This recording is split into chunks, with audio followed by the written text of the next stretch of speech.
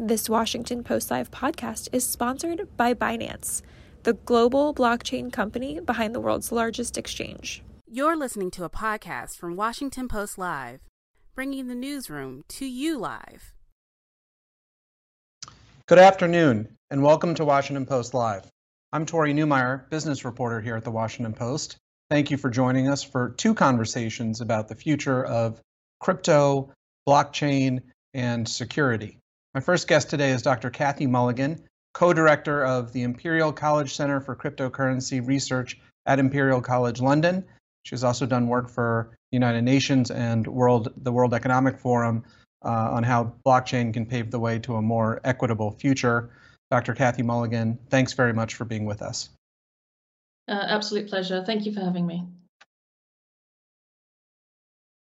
I'm sorry, Dr. Mulligan, I couldn't hear you.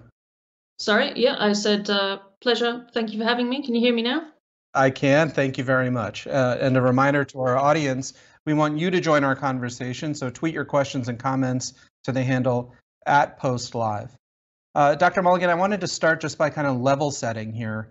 You've written about the transformative potential of blockchain to solve some intractable problems and to promote broadly shared prosperity all over the world. You've also written that this technology is yet to prove itself, and it may be a decade or two before it does. And there are big questions you've said that remain before we get there.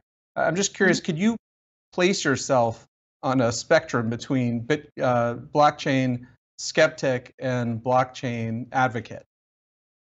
Yeah, so I think I'm slap bang in the middle. I'm for very pragmatic application of an extraordinarily exciting new technology. I've spent many years in digital technologies, and I've seen a lot of hype and a lot of failed promises from different types of technologies. So what I think we're seeing with blockchain is actually we're living through one of the world's greatest thought experiments. What is money? That is what cryptocurrency and blockchain are really asking us. And I think that's such a fantastically interesting question, but we shouldn't jump to the first answer, and we should think about those things really, really carefully before we, drive through to the end of the game, if you will. So I'm slap bang in the middle. I really do believe in the potential, but we've got to be careful. Thank you. So with stakes that heady, it's probably understandable that we've seen a lot of hype around this, and you've warned about this. You wrote 4 years ago in a paper you co-authored for the World Economic Forum. It has started to seem that the most intractable of the world's problems have merely been waiting for blockchain to arrive. This is not only misleading and untrue, but also becomes a barrier to decision makers in taking a balanced perspective on the technology. And you said that the hype is, quote, damaging its long-term prospects. I'm wondering if you could expand on that and tell us whether you think that is more or less true today. Absolutely. One of the worst things about being an academic is people can quote your own work back at you. I think actually we're pretty much at the same point. I think we're starting to see some really interesting ideas and concepts come to the fore. I think we've been watching this sort of fermenting and bubbling innovation in the cryptocurrency space, the creation of Web 3.0, move towards NFTs, and then metaverse. And I think there's a lot of sort of what's the next thing, what's the next thing, what's the next thing. But at the same time, we're also starting to see some really interesting moves towards some very, very solid, what I think are really solid cryptocurrency and blockchain pieces of work. So, one of the things that I find quite irritating or frustrating is, we start to see the cryptocurrency community are basically, trying to recreate the traditional financial system on top of the cryptocurrency base.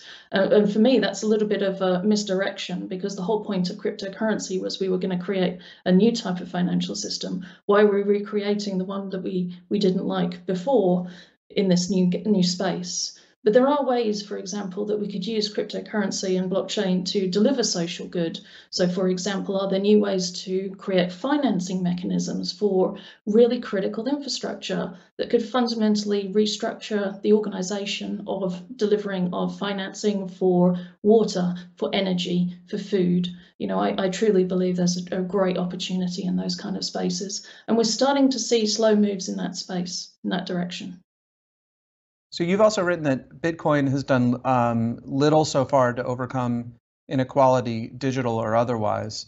It may help our viewers here if maybe we provide some definitions between the differences between crypto and blockchain. But I'm also curious if you draw a distinction between the promise of crypto and the promise of blockchain. Yeah, so for me, cryptocurrency is a subset of what I would call a distributed ledger technology. So blockchain really and cryptocurrencies are similar, but not necessarily the same thing. So you can use blockchain or distributed ledger technologies to do sort of very traditional transaction management, and we can see some great examples of that. IBM does a lot of work in that space, R3. There's a lot of different organizations out there who are using distributed ledger technologies, but in a very traditional sort of IT sense. Then we have cryptocurrency, which is a slightly different thing altogether. And what's unique about cryptocurrencies really is the fact that it brings together this idea of money together with the blockchain. And it actually, provides a sort of new type of currency, if you will, as well as the actual transaction management. So from where you sit as an optimistic skeptic or a qualified advocate, what do you think the future looks like in a decade or two in which blockchain tech has been widely adopted? Are we going to notice this? Are our lives going to be different, either in the United States or maybe in the developing world? Yeah, so I think that's a really interesting question, and I think there's two different ways to look at it. I think what's going to happen in some instances is it's going to be a lot like a database technology. Most viewers will probably understand what a database actually is, but they probably don't really need to worry about how it's implemented, where it's implemented in all of the systems they're working with on a day-to-day basis. So you probably interact with probably between 15 and 20 databases in a day. You don't know what that's doing. You just trust that it's actually working as it should be. So I think some of the cryptocurrencies and some of the blockchain activities will end up in that space, that they will sort of sink into the background and you'll trust that it's running as it should. Other things are going to be much more transformative and much more disruptive. So for example, one of the things we're working on in the lab I run in Lisbon at the moment is that we're looking at how you can use cryptocurrencies as financing mechanisms for the delivery of water infrastructure or the delivery of energy infrastructure, and doing that in a crowdsourced manner and a bottom-up manner, rather than needing to rely on, massive large-scale debt from, the World Bank or other geopolitical actors in the space. So that could be foundationally, that could be really transformational in the way that energy and water is actually built and delivered as an infrastructure. So that, I think, people would notice on a day-to-day basis. And do you think we are going to have to become masters of our own data management here? Is everyone going to have to become a kind of crypto expert in some guise, where we understand how this stuff works much more than we do now? So one of the things that I thought, I had a really interesting experience last year when someone asked me to join a DAO. And prior to joining this particular DAO, I had only ever mined cryptocurrency, in the way that you would. When there was the first time in my life, I actually needed to buy some Ethereum. I know that sounds ridiculous. I've been working in this space since 2009, but I'd never needed to buy cryptocurrency. I'd always just mined it.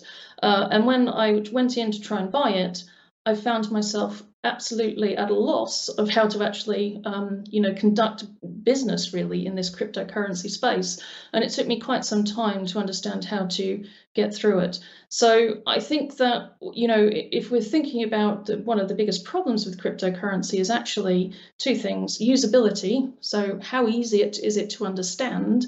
And if we can't understand how to use it on a day-to-day basis the same way as we currently do with our banking or any of the other apps that we work with on a day-to-day basis, I think that's a big barrier for the uptake and adoption of cryptocurrency. And also, I sort of think about, would I ask my mum to bank in cryptocurrency? No, I wouldn't in today's world, because I think it's a little bit too complex. So I think we've got some way to go to streamline and make cryptocurrency accessible and usable in a really, very structured manner that people understand and trust. So when I talk to a lot of people about, buying cryptocurrency or trading in cryptocurrency, they are panicking a little bit about the fact that they don't necessarily fully understand what is happening with their money. Well, let's talk about a use case that is unfortunately front and center right now, but it's a place where crypto users have, I think, proven in a very vivid fashion how this technology can be deployed at a scale that's immediate and meaningful. And that's, of course, in Ukraine, where users from around the world have been airdropping contributions to the effort there to help the government and also some allied organizations provide relief and material to the war effort as they're resisting this Russian invasion. I'm curious, as you talk to policymakers, has that struck a chord with them, people who aren't necessarily as clued in to this debate about the potential for the tech? Yeah, and I think it's a really, it's a very soul-destroying use case, but it's a fantastic example of what cryptocurrency can actually achieve. So, we've seen in the Ukraine that over $55 million in cryptocurrency has pretty much been raised very, very quickly and put to use by the Ukrainian government for, delivering services and things like that to its citizens. So I think it shows the massive potential. And when I talk to, policymakers in this space about this kind of thing, they're struck by two things. One is that, not all the crypto millionaires are really just about driving a Lamborghini and, making ridiculous statements on Twitter. They actually do genuinely have how would you say, like a civic feeling and a civic duty that they want to contribute to the world, and they see cryptocurrency as a way to do that. The other thing is that it shows the power of grassroots movements. And I think that not just cryptocurrency, but digital technologies in general, we now have the computational capacity is no longer just limited to governments and limited to corporations. It's now in the hands of the average everyday person. That gives us truly powerful ways to reorganize and organize in a different way for society, so we can actually really challenge some of the political economic structures in the world. But we've seen some fantastic work done by the cryptocurrency community and indeed the digital community in support of Ukraine.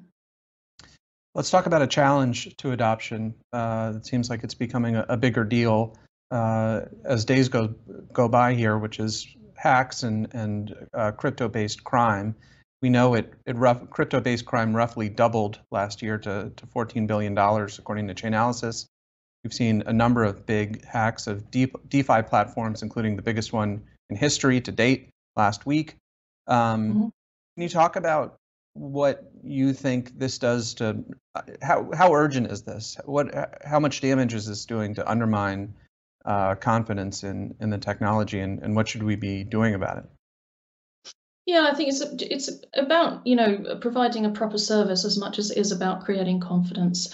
We're seeing my lab has looked a little bit at the types of attacks that are happening in the cryptocurrency space at the moment and trying to do an analysis to understand the different style of attacks. But there is one thing that I think it really brings home, and that is the power that software engineers currently are gaining within society. And traditionally, again, when you have coded something, it probably has crashed someone's computer. At most, it's brought down, someone's network or something like that. But what we're seeing in today's world with smart contracts, you can actually have genuinely devastating effects with code if it's poorly coded, incompetently coded, and those kind of things. So, for example, in one of the most famous DAO hacks, the way that hack occurred was the fact that 2 lines of code were the wrong way around. And if they had been switched around the other way, it wouldn't have been able to have been hacked that way. So I think the important thing to understand is that we need to also think about how we are training software engineers and potentially think about, are there types of software engineers that should be certified as able to build these type of smart contracts because they've gone through a certain type of security training. The other angle on that is I think there could be a really good set of services built by someone there, someone somewhere basically, where you would run tests of the smart contracts because currently I think they're sort of being tested on the test net. They're sort of tested to see if things work, but they're not being tested for the security. So I think those are some of the things that the community should be actively working on and developing together to ensure safety and security for their customers, basically. Is that a job for the industry to do, sort of in a self-policing capacity, or do you think if there are certifications that should be something done by policymakers? I think it could be done by both. So, for example, if a smart contract is working in a very heavily regulated industry like financial services, then potentially something like the FCA in the UK could run those tests and ensure that those smart contracts are well coded. But the other way to do that, of course, is to create industry standards and potentially industry test beds. So we've seen very good examples of that previously in the telecommunications industry, where even competitors will get together. They will jointly run what they call test vests to ensure the security of the code and the safety of that particular service for the overall customers of the telecommunications industry. So I think it should be a bit of both. And I also believe, actually, it's one of the reasons I am an academic, that we need changes in the way we train software engineers in the world of today, where software is so embedded into our day-to-day lives that we actually, can cause not just damage to financial services, but potentially damage to human life as well with some of the systems that we code today. I want to ask you about decarbonizing Bitcoin, because I know this is something you've paid attention to.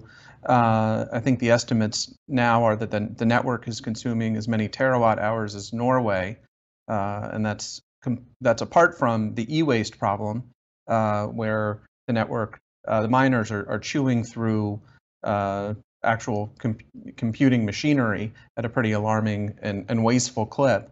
There's a new effort in the United States by environmental groups to force a switch in the Bitcoin code from proof of work to something else, probably proof of stake, but not clear. Bitcoin defenders say the essence of the Bitcoin network is its security, and you'd be compromising that by moving to a different kind of protocol for securing the network. Where are you on that? Do you think is security paramount, or is this a trade-off that's worth making, or is that a false choice? I think it's a little bit of a false choice, actually. So what I think is, and I completely understand the impetus to say that we should reduce energy consumption. To be honest, I think we should be reducing energy consumption on every single technical system we have worldwide. That should be a massive priority for everybody. But when it comes, firstly, to switch Bitcoin from proof of work to proof of stake, that would be almost, I would say, it would be almost impossible. There's, exactly like other people have stated, there are security issues. There's a reason why proof of stake, works the way it does. You could actually gain that system much more easily if you could get control of sort of a certain number of the nodes doing the mining. But at the same time, one thing that I think is desperately needed is in-depth research into the next generation of cryptocurrencies. Like I said, I really believe this is a thought experiment. Bitcoin, for me, is a fantastic thought experiment, but it's the first of its kind.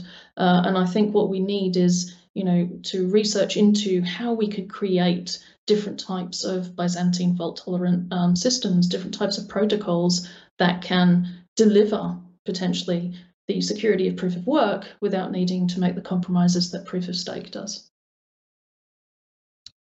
Well, Dr. Mulligan, we are just about out of time, but I want to thank you for joining us for this conversation. We appreciate you spending some time with us. Absolute pleasure. Thank you very much. I will be back in just a few minutes with our next guest, so I want to encourage you to stay with us. The following segment was produced and paid for by a Washington Post Live event sponsor. The Washington Post newsroom was not involved in the production of this content. Hello, my name is Michael Gröneger. I'm the CEO and founder of Chainalysis. Here with me today, I have Binance CEO, Changpeng Zhao, or better known as CC. CC, it's a pleasure to talk to you today and discuss why regulation is such an integral part of the evolving cryptocurrency framework. As one of the leading blockchain ecosystems and cryptocurrency exchanges, Binance is at the very forefront of the conversations with regulators and policymakers to develop compliance infrastructure while growing consumer access to cryptocurrency in a safe way. But how are you thinking about closing the knowledge gap, both on consumer level and on the policymaker level, to understand what crypto is all about? Yeah, thanks, Michael. Yeah, I think education is really important today. I think today most people don't understand crypto to a deep level, both on the consumer side and on the regulator side. And to be honest, even many of the industry players, it's not like we understand everything in crypto. But the education part is really important. People generally fear what they don't know well. And today, most regulators do not have experience running a large-scale crypto exchange like we do, and we will very much love to share that knowledge with regulators, whoever wants to listen. So we are engaged in conversations with many different policymakers, regulators all around the world. On the consumer side, we have multiple programs as well. We have Binance Academy, which teaches basic concepts online. The Binance Academy content is actually used by the Portuguese government on the government website for education, for crypto education. And we also have Binance Masterclass, which is a in-person and also online class now during COVID. And we'll run many other. We also have starting a Binance scholarship program to work with universities to enhance further education on finance and blockchain. So I think education is extremely important. So you said publicly that it's your responsibility to work with regulators and policymakers, not just to educate, but also to shape the new standards for cryptocurrency assets. What role do you think regulation plays in helping consumers trust cryptocurrency? And how do we strike this right balance between innovation and regulation? Yeah, I think what you said there is exactly important, is the right balance. There's no perfectly good regulation or perfectly bad regulation. It's just striving the balance between promoting innovation and protecting consumers. And different parts of the world care about different things. And so we need to work with regulators to find the right balance in different parts of the world. For example, in the US, KYC AML is extremely important, and for the rest of the world, and they are extremely worried about terrorists and bad players. In China, for example, money laundering is moving money out of China. That's money laundering. So they have different focuses in different parts of the world, and we want to work with regulators all around the world. So recent research indicates that, and that's kind of surprising, but recent research indicates that consumers would have a higher trust in buying cryptocurrencies from their traditional financial institutions as opposed to cryptocurrency exchanges. So how do you at Binance work with that fact, and how do you build increased trust with consumers around compliance? And what are you doing around security? Because I think that's one of the things we've seen from financial institutions. We used to think about them as having a big vault and everything is safe. And what have your initiatives been around security for the cryptocurrency ecosystem there? Sure. I think, it's given the crypto adoption today, it's probably around 3 to 5% globally. So out of 100 people, only 3 to 5 people have some kind of cryptocurrency. And most people are still used to using a bank system. And even when they use crypto exchanges, they are more used to using the centralized exchange, which they access using your email and password, and they can call customer support when there's an issue. So people are still more used to the centralized service offerings today. And and people do trust banks to a very large extent, and that's what they put all of their savings in for most people. So we do work very closely to integrate with traditional service providers, financial service providers like banks, payment service providers, etc. So we view that Binance has to be the bridge between the crypto world and the traditional financial world. So that's kind of where we position ourselves.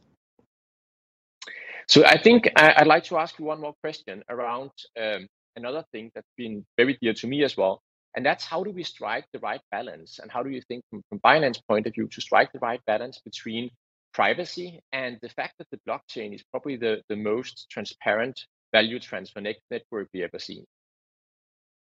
Yeah, so I think that's a pretty tricky one, to be honest, today. So, but fundamentally, it's quite. The principles are very simple, but the practice of it is a little bit hard. principally, everyone should have their right to privacy. They should be able to choose what information are required to disclose when they want to disclose it. There are certain cases where certain information like KYC, AML, these are required by regulators by law, and those information should be accessible by a small number of law enforcement and regulators. So, but in practice, there's a lot of details. How do we ensure that privacy is kept while we ensure maximum enforceability of laws and protecting consumers against illicit activities? There's a lot of nuance. So I think as an industry, we're still figuring it out as we go along, and we work very closely with regulators when regulators and law enforcement agencies come to us with a request, and that request is properly vetted, and we do share that information. And but we, in other cases, but aside from those cases, we keep that information extremely private. And the blockchain makes it quite tricky for consumers as well, because if a person knows your wallet address, they can track, to a very. I mean, you guys do a very good job tracking where the funds go, etc. So there's a fine balance, but I think as an industry, we're still figuring that out. Thank you so much, CC. I really enjoyed talking to you now. And now back to the Washington Post. Thank you. And now, back to Washington Post Live. Welcome back to Washington Post Live. For those of you just joining us, I am Tory Newmyer. My next guest is Congressman Darren Soto. He's a Democrat from Florida and co-chair of the Congressional Blockchain Caucus. A reminder to our audience, we want you to join our conversation, so please tweet your questions and comments to the handle @PostLive. Congressman Soto, thanks so much for joining us. Thanks for having me, Tory. Appreciate the opportunity. And I understand you're at votes, so thank you for making time. I understand this isn't exactly convenient, but we appreciate it. You bet. You first introduced legislation on this topic 4 years ago. And I think something that everybody on all sides of this agree on, whether you're very anti-crypto or a total evangelist for this, is that we need clearer legal and regulatory lines governing this space. So what is taking so long? Well, in Washington, it takes a lot of input from a lot of folks. I introduced two bills, the Digital Taxonomy Act and the Token Taxonomy Act, with Warren Davidson back in 2018. And it took a while because we need agency feedback. We need feedback from the administration. The committees want to have more input in it. We're literally talking about defining a new digital asset, cryptocurrency, which can be a currency, it could be a security, it could be a commodity, or even a future. And we haven't done a lot of redefining of assets in a long time. So it's a big deal. And President Biden's new executive order to finally get feedback from the agencies is going to really start moving us forward. They took a lot of issues from our bills that passed the House already, study bills that were the first cryptocurrency bills to pass in this term. So it sounds like you think this is a sort of natural learning curve. Are you frustrated at all by the pace of this progress, or do you think it makes sense when the stakes are so high for everybody to be as deliberative, I guess, as they're being? Well, I certainly would have been happy to have our bills pass into law 2 or 3 years ago, but understand that's not the reality. And this is a big deal, right? We're talking about definitions that are going to have a whole industry abide by, and it could be the formation of the rules of the road for the whole world, because the U.S. is a huge leader in financial services. So let's just say I have a lot of patience, and we're in it for the long haul. To get this right, we need a balance between innovation and consumer protection. We need to define what each agency has as a jurisdiction, as well as the definitions, and then see where we could promote us being a choice forum for cryptocurrency, because we know this, the future of the economy is going to increase more and more the use of cryptocurrency going forward. How would you assess your colleagues' level of understanding of these issues? It seems like in the House, there's been a lot of interest, and it's maybe corresponded with a higher comfort level with the technology, especially among Democrats. And then you look at the Senate. Democrats over there seem to be a little bit more skeptical. Well, the House, we're younger just generally. That's just a fact. And one of the reasons I engaged in both environment and technological issues is being one of the younger members familiar with technological applications. I saw a huge gap in the Congress a few years ago. Look no further than the first Facebook hearings on that need. In the Senate, they are more deliberative, and many of them are in their 70s and 80s and haven't really familiarized themselves as much with the technology, though that's getting much better. So it's not surprising, given the differences in our institutions, that we're proposing a lot of bills and then the Senate's kind of reflecting on them. But we do need after agency input to really get towards solutions. But I think it's healthy to not only have a debate of proponents, but folks who want to make sure that this doesn't go awry. These are people's nest eggs. This is the future of our economy. At some point, we do need to have final reforms go into law. And so President Biden's executive order does move us along in a big way, because those study bills passed the House, but they languished in the Senate. So him adopting a lot of that language in there means it's a big step. Hopefully we'll get a response this year. That means we might be able to have a real pen to paper by the end of this year, early next year, to establish the rules of road, jurisdiction, and definitions. And help us just kind of from a civics perspective here. So the executive order that you mentioned from Biden tasks various departments and agencies with going off and producing reports on various aspects of blockchain and crypto technology. They come back with those reports, and then what? Is Congress next up to sort of take the ball and start drafting bills, or is this something that can happen at the agency level? Where do we go from there? We would have hearings after that. We do need statutory definitions, because the current definitions just don't reflect the reality of digital assets being multiple different things. Certainly agencies are going to have huge input in it, which is why the executive order is important. And then there's going to be a tension, right, as there always is, between regulatory financial agencies and the Congress. But at the end of the day, we do need new laws to protect consumers, to promote innovation, to have rules of the road people can abide by. And right now, you have mission creep between different agencies, from the SEC, the FTC, the CFTC, control the currency.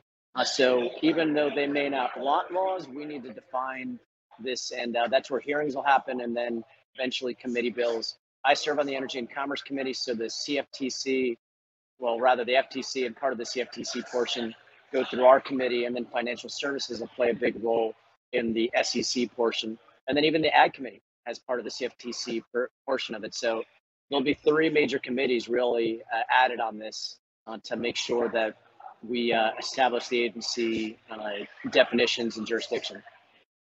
So clearly the SEC is elbowing for sort of first chair here in overseeing this space. It seems like the industry is much more inclined to see the CFTC as their primary regulator. I know you think this should be sort of apportioned based on how different assets, digital assets, are defined. But would you like to see the CFTC in that primary role? I see the CFTC and FTC doing a lot of the work together. There are instances where cryptocurrency can be a security, which would be SEC jurisdiction. For instance, if folks have an issuance of a coin that is going to convert to stock in a company, that would be a perfect example where that would clearly be a security, as opposed to having a currency that you could buy goods with, cryptocurrency that represents commodities, whether it's NFTs or other assets, or it could be a future where you're making an investment on a prediction for a certain date. So I really think we're going to need all of them. That's why this needs new definitions, because it just doesn't fit in 20th century definitions of financial assets, which is why we need a whole new definition and multiple different agencies working on this. Do you think the CFTC is about a sixth the size of the SEC, both in terms of its budget and its staff? Are they appropriately resourced to tackle an asset class that is, as we sit here today, $2 trillion and seems to be growing? Well, they would need a ramp up in resources with the additional futures they would be regulating, and the FTC would deal with some of the comptroller and consumer protection aspects of it. So they would need additional funding, and then we'd look at what the SEC needs would be. So yes, we would have to recognize these are additional responsibilities, and each agency would get to present what they need, and of course our appropriators would make that decision. Let's talk about security for a second. You've noted that there are scams and crime that happens in every industry, including traditional finance. But we've seen a kind of profusion of headlines about hacks and crypto scams that seem to be picking up in frequency recently. We saw the biggest DeFi hack in history unfold last week, and people are still sort of sorting through what that means and if users are going to get their money back. How urgent is this, do you think, for the future of the industry? Are these growing pains, or is this sort of an emergency for an industry that is working very hard to establish trust with the users that it's got and the users it's trying to attract? Well, if it was up to me, our bills would be passed into law already, and we'd be able to define all these things.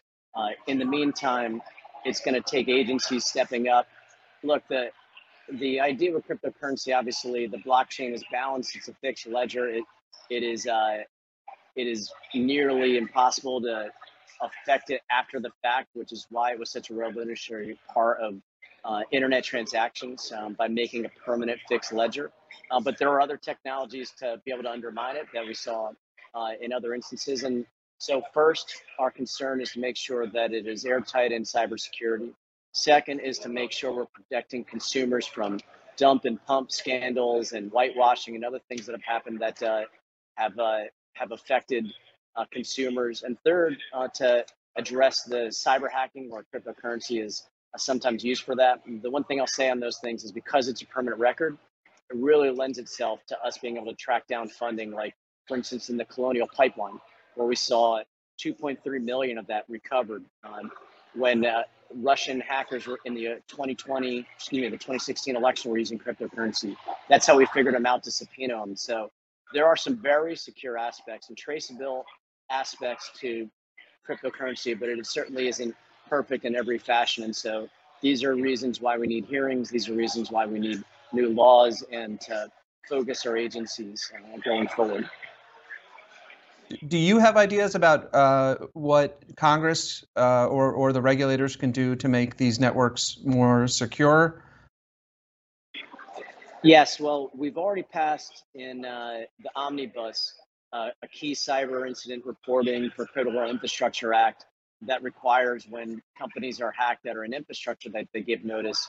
I think it should be for financial institutions too. I know a lot of them already have obligation over existing law, but I think some of that is key. We need transparency between the federal government and major infrastructure, whether it's financial or otherwise, so that we know when hacks happen. The beauty of cryptocurrency, though, is it can be tracked, like it was in the Colonial Pipeline incident, where it was the non-cryptocurrency that we couldn't recoup, but the cryptocurrency we were able to claw back. So the very fixed nature of it gives it a unique, secure aspect, but it's still technology, and we're still learning parts of it. So, that's where agencies need to have the rules of the road and then be nimble enough to be able to respond to new situations.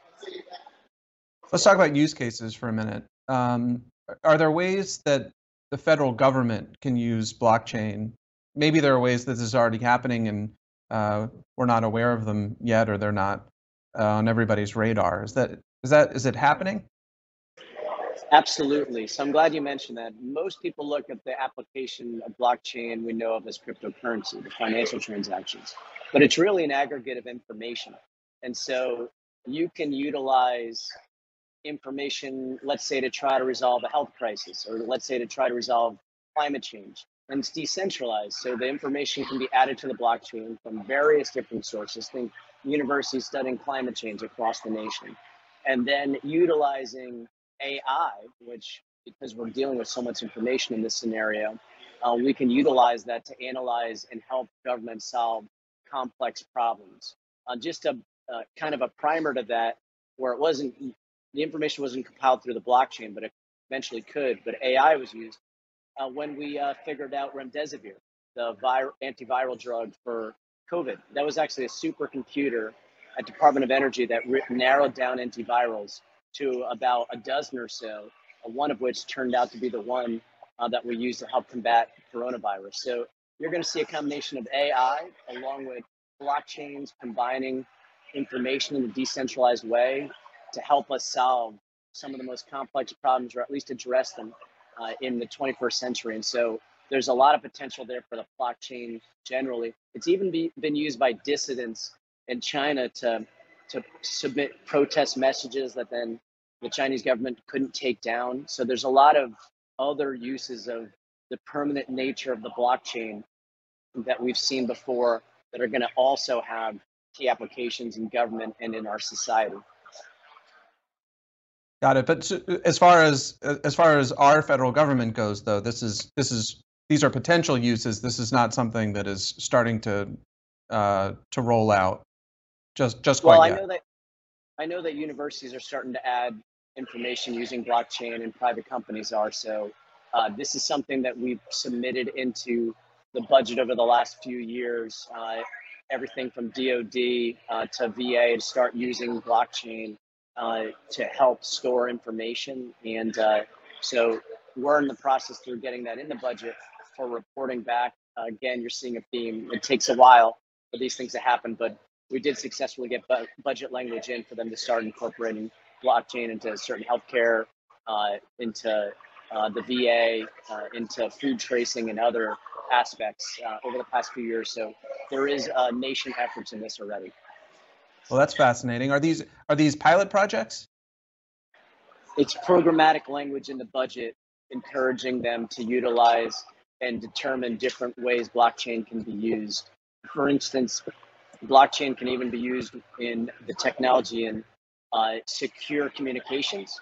I'm not going to go too into it with the DoD, but that's one application right there. Blockchain can be used in food traceability to make sure that inspections have happened and to be able to trace things afterwards if there have been food poisoning issues or other scares with food. So this traceability, this aggregating of information, and adding it to the blockchain, adding it to this fixed ledger has multiple applications, present and future. And the budget's been where we've worked on it mostly. I've gotten programmatic language in over the last 2 to 3 years, and we started to get some agency input back on that. Ultimately, we want to create a blockchain center of excellence in the Department of Commerce to look at least the commercial aspects of it, with the potential of it also coordinating with other federal agencies. So that's a bill we've had, and there's also a possibility that can come to fruition from President Biden's executive order. So as far as more retail applications or use cases go, the one that gets talked about a lot, and I've heard you've mentioned this, remittances. You also represent Orlando, and I've heard you talk about the potential here for the tourism industry to use this to book international travel with much lower fees. Is that something that's happening now? Or are travel agents in Orlando with foreign clients interacting with transacting in crypto, or is that something that you've talked to them about, or something that you think is something that might be a use for the future?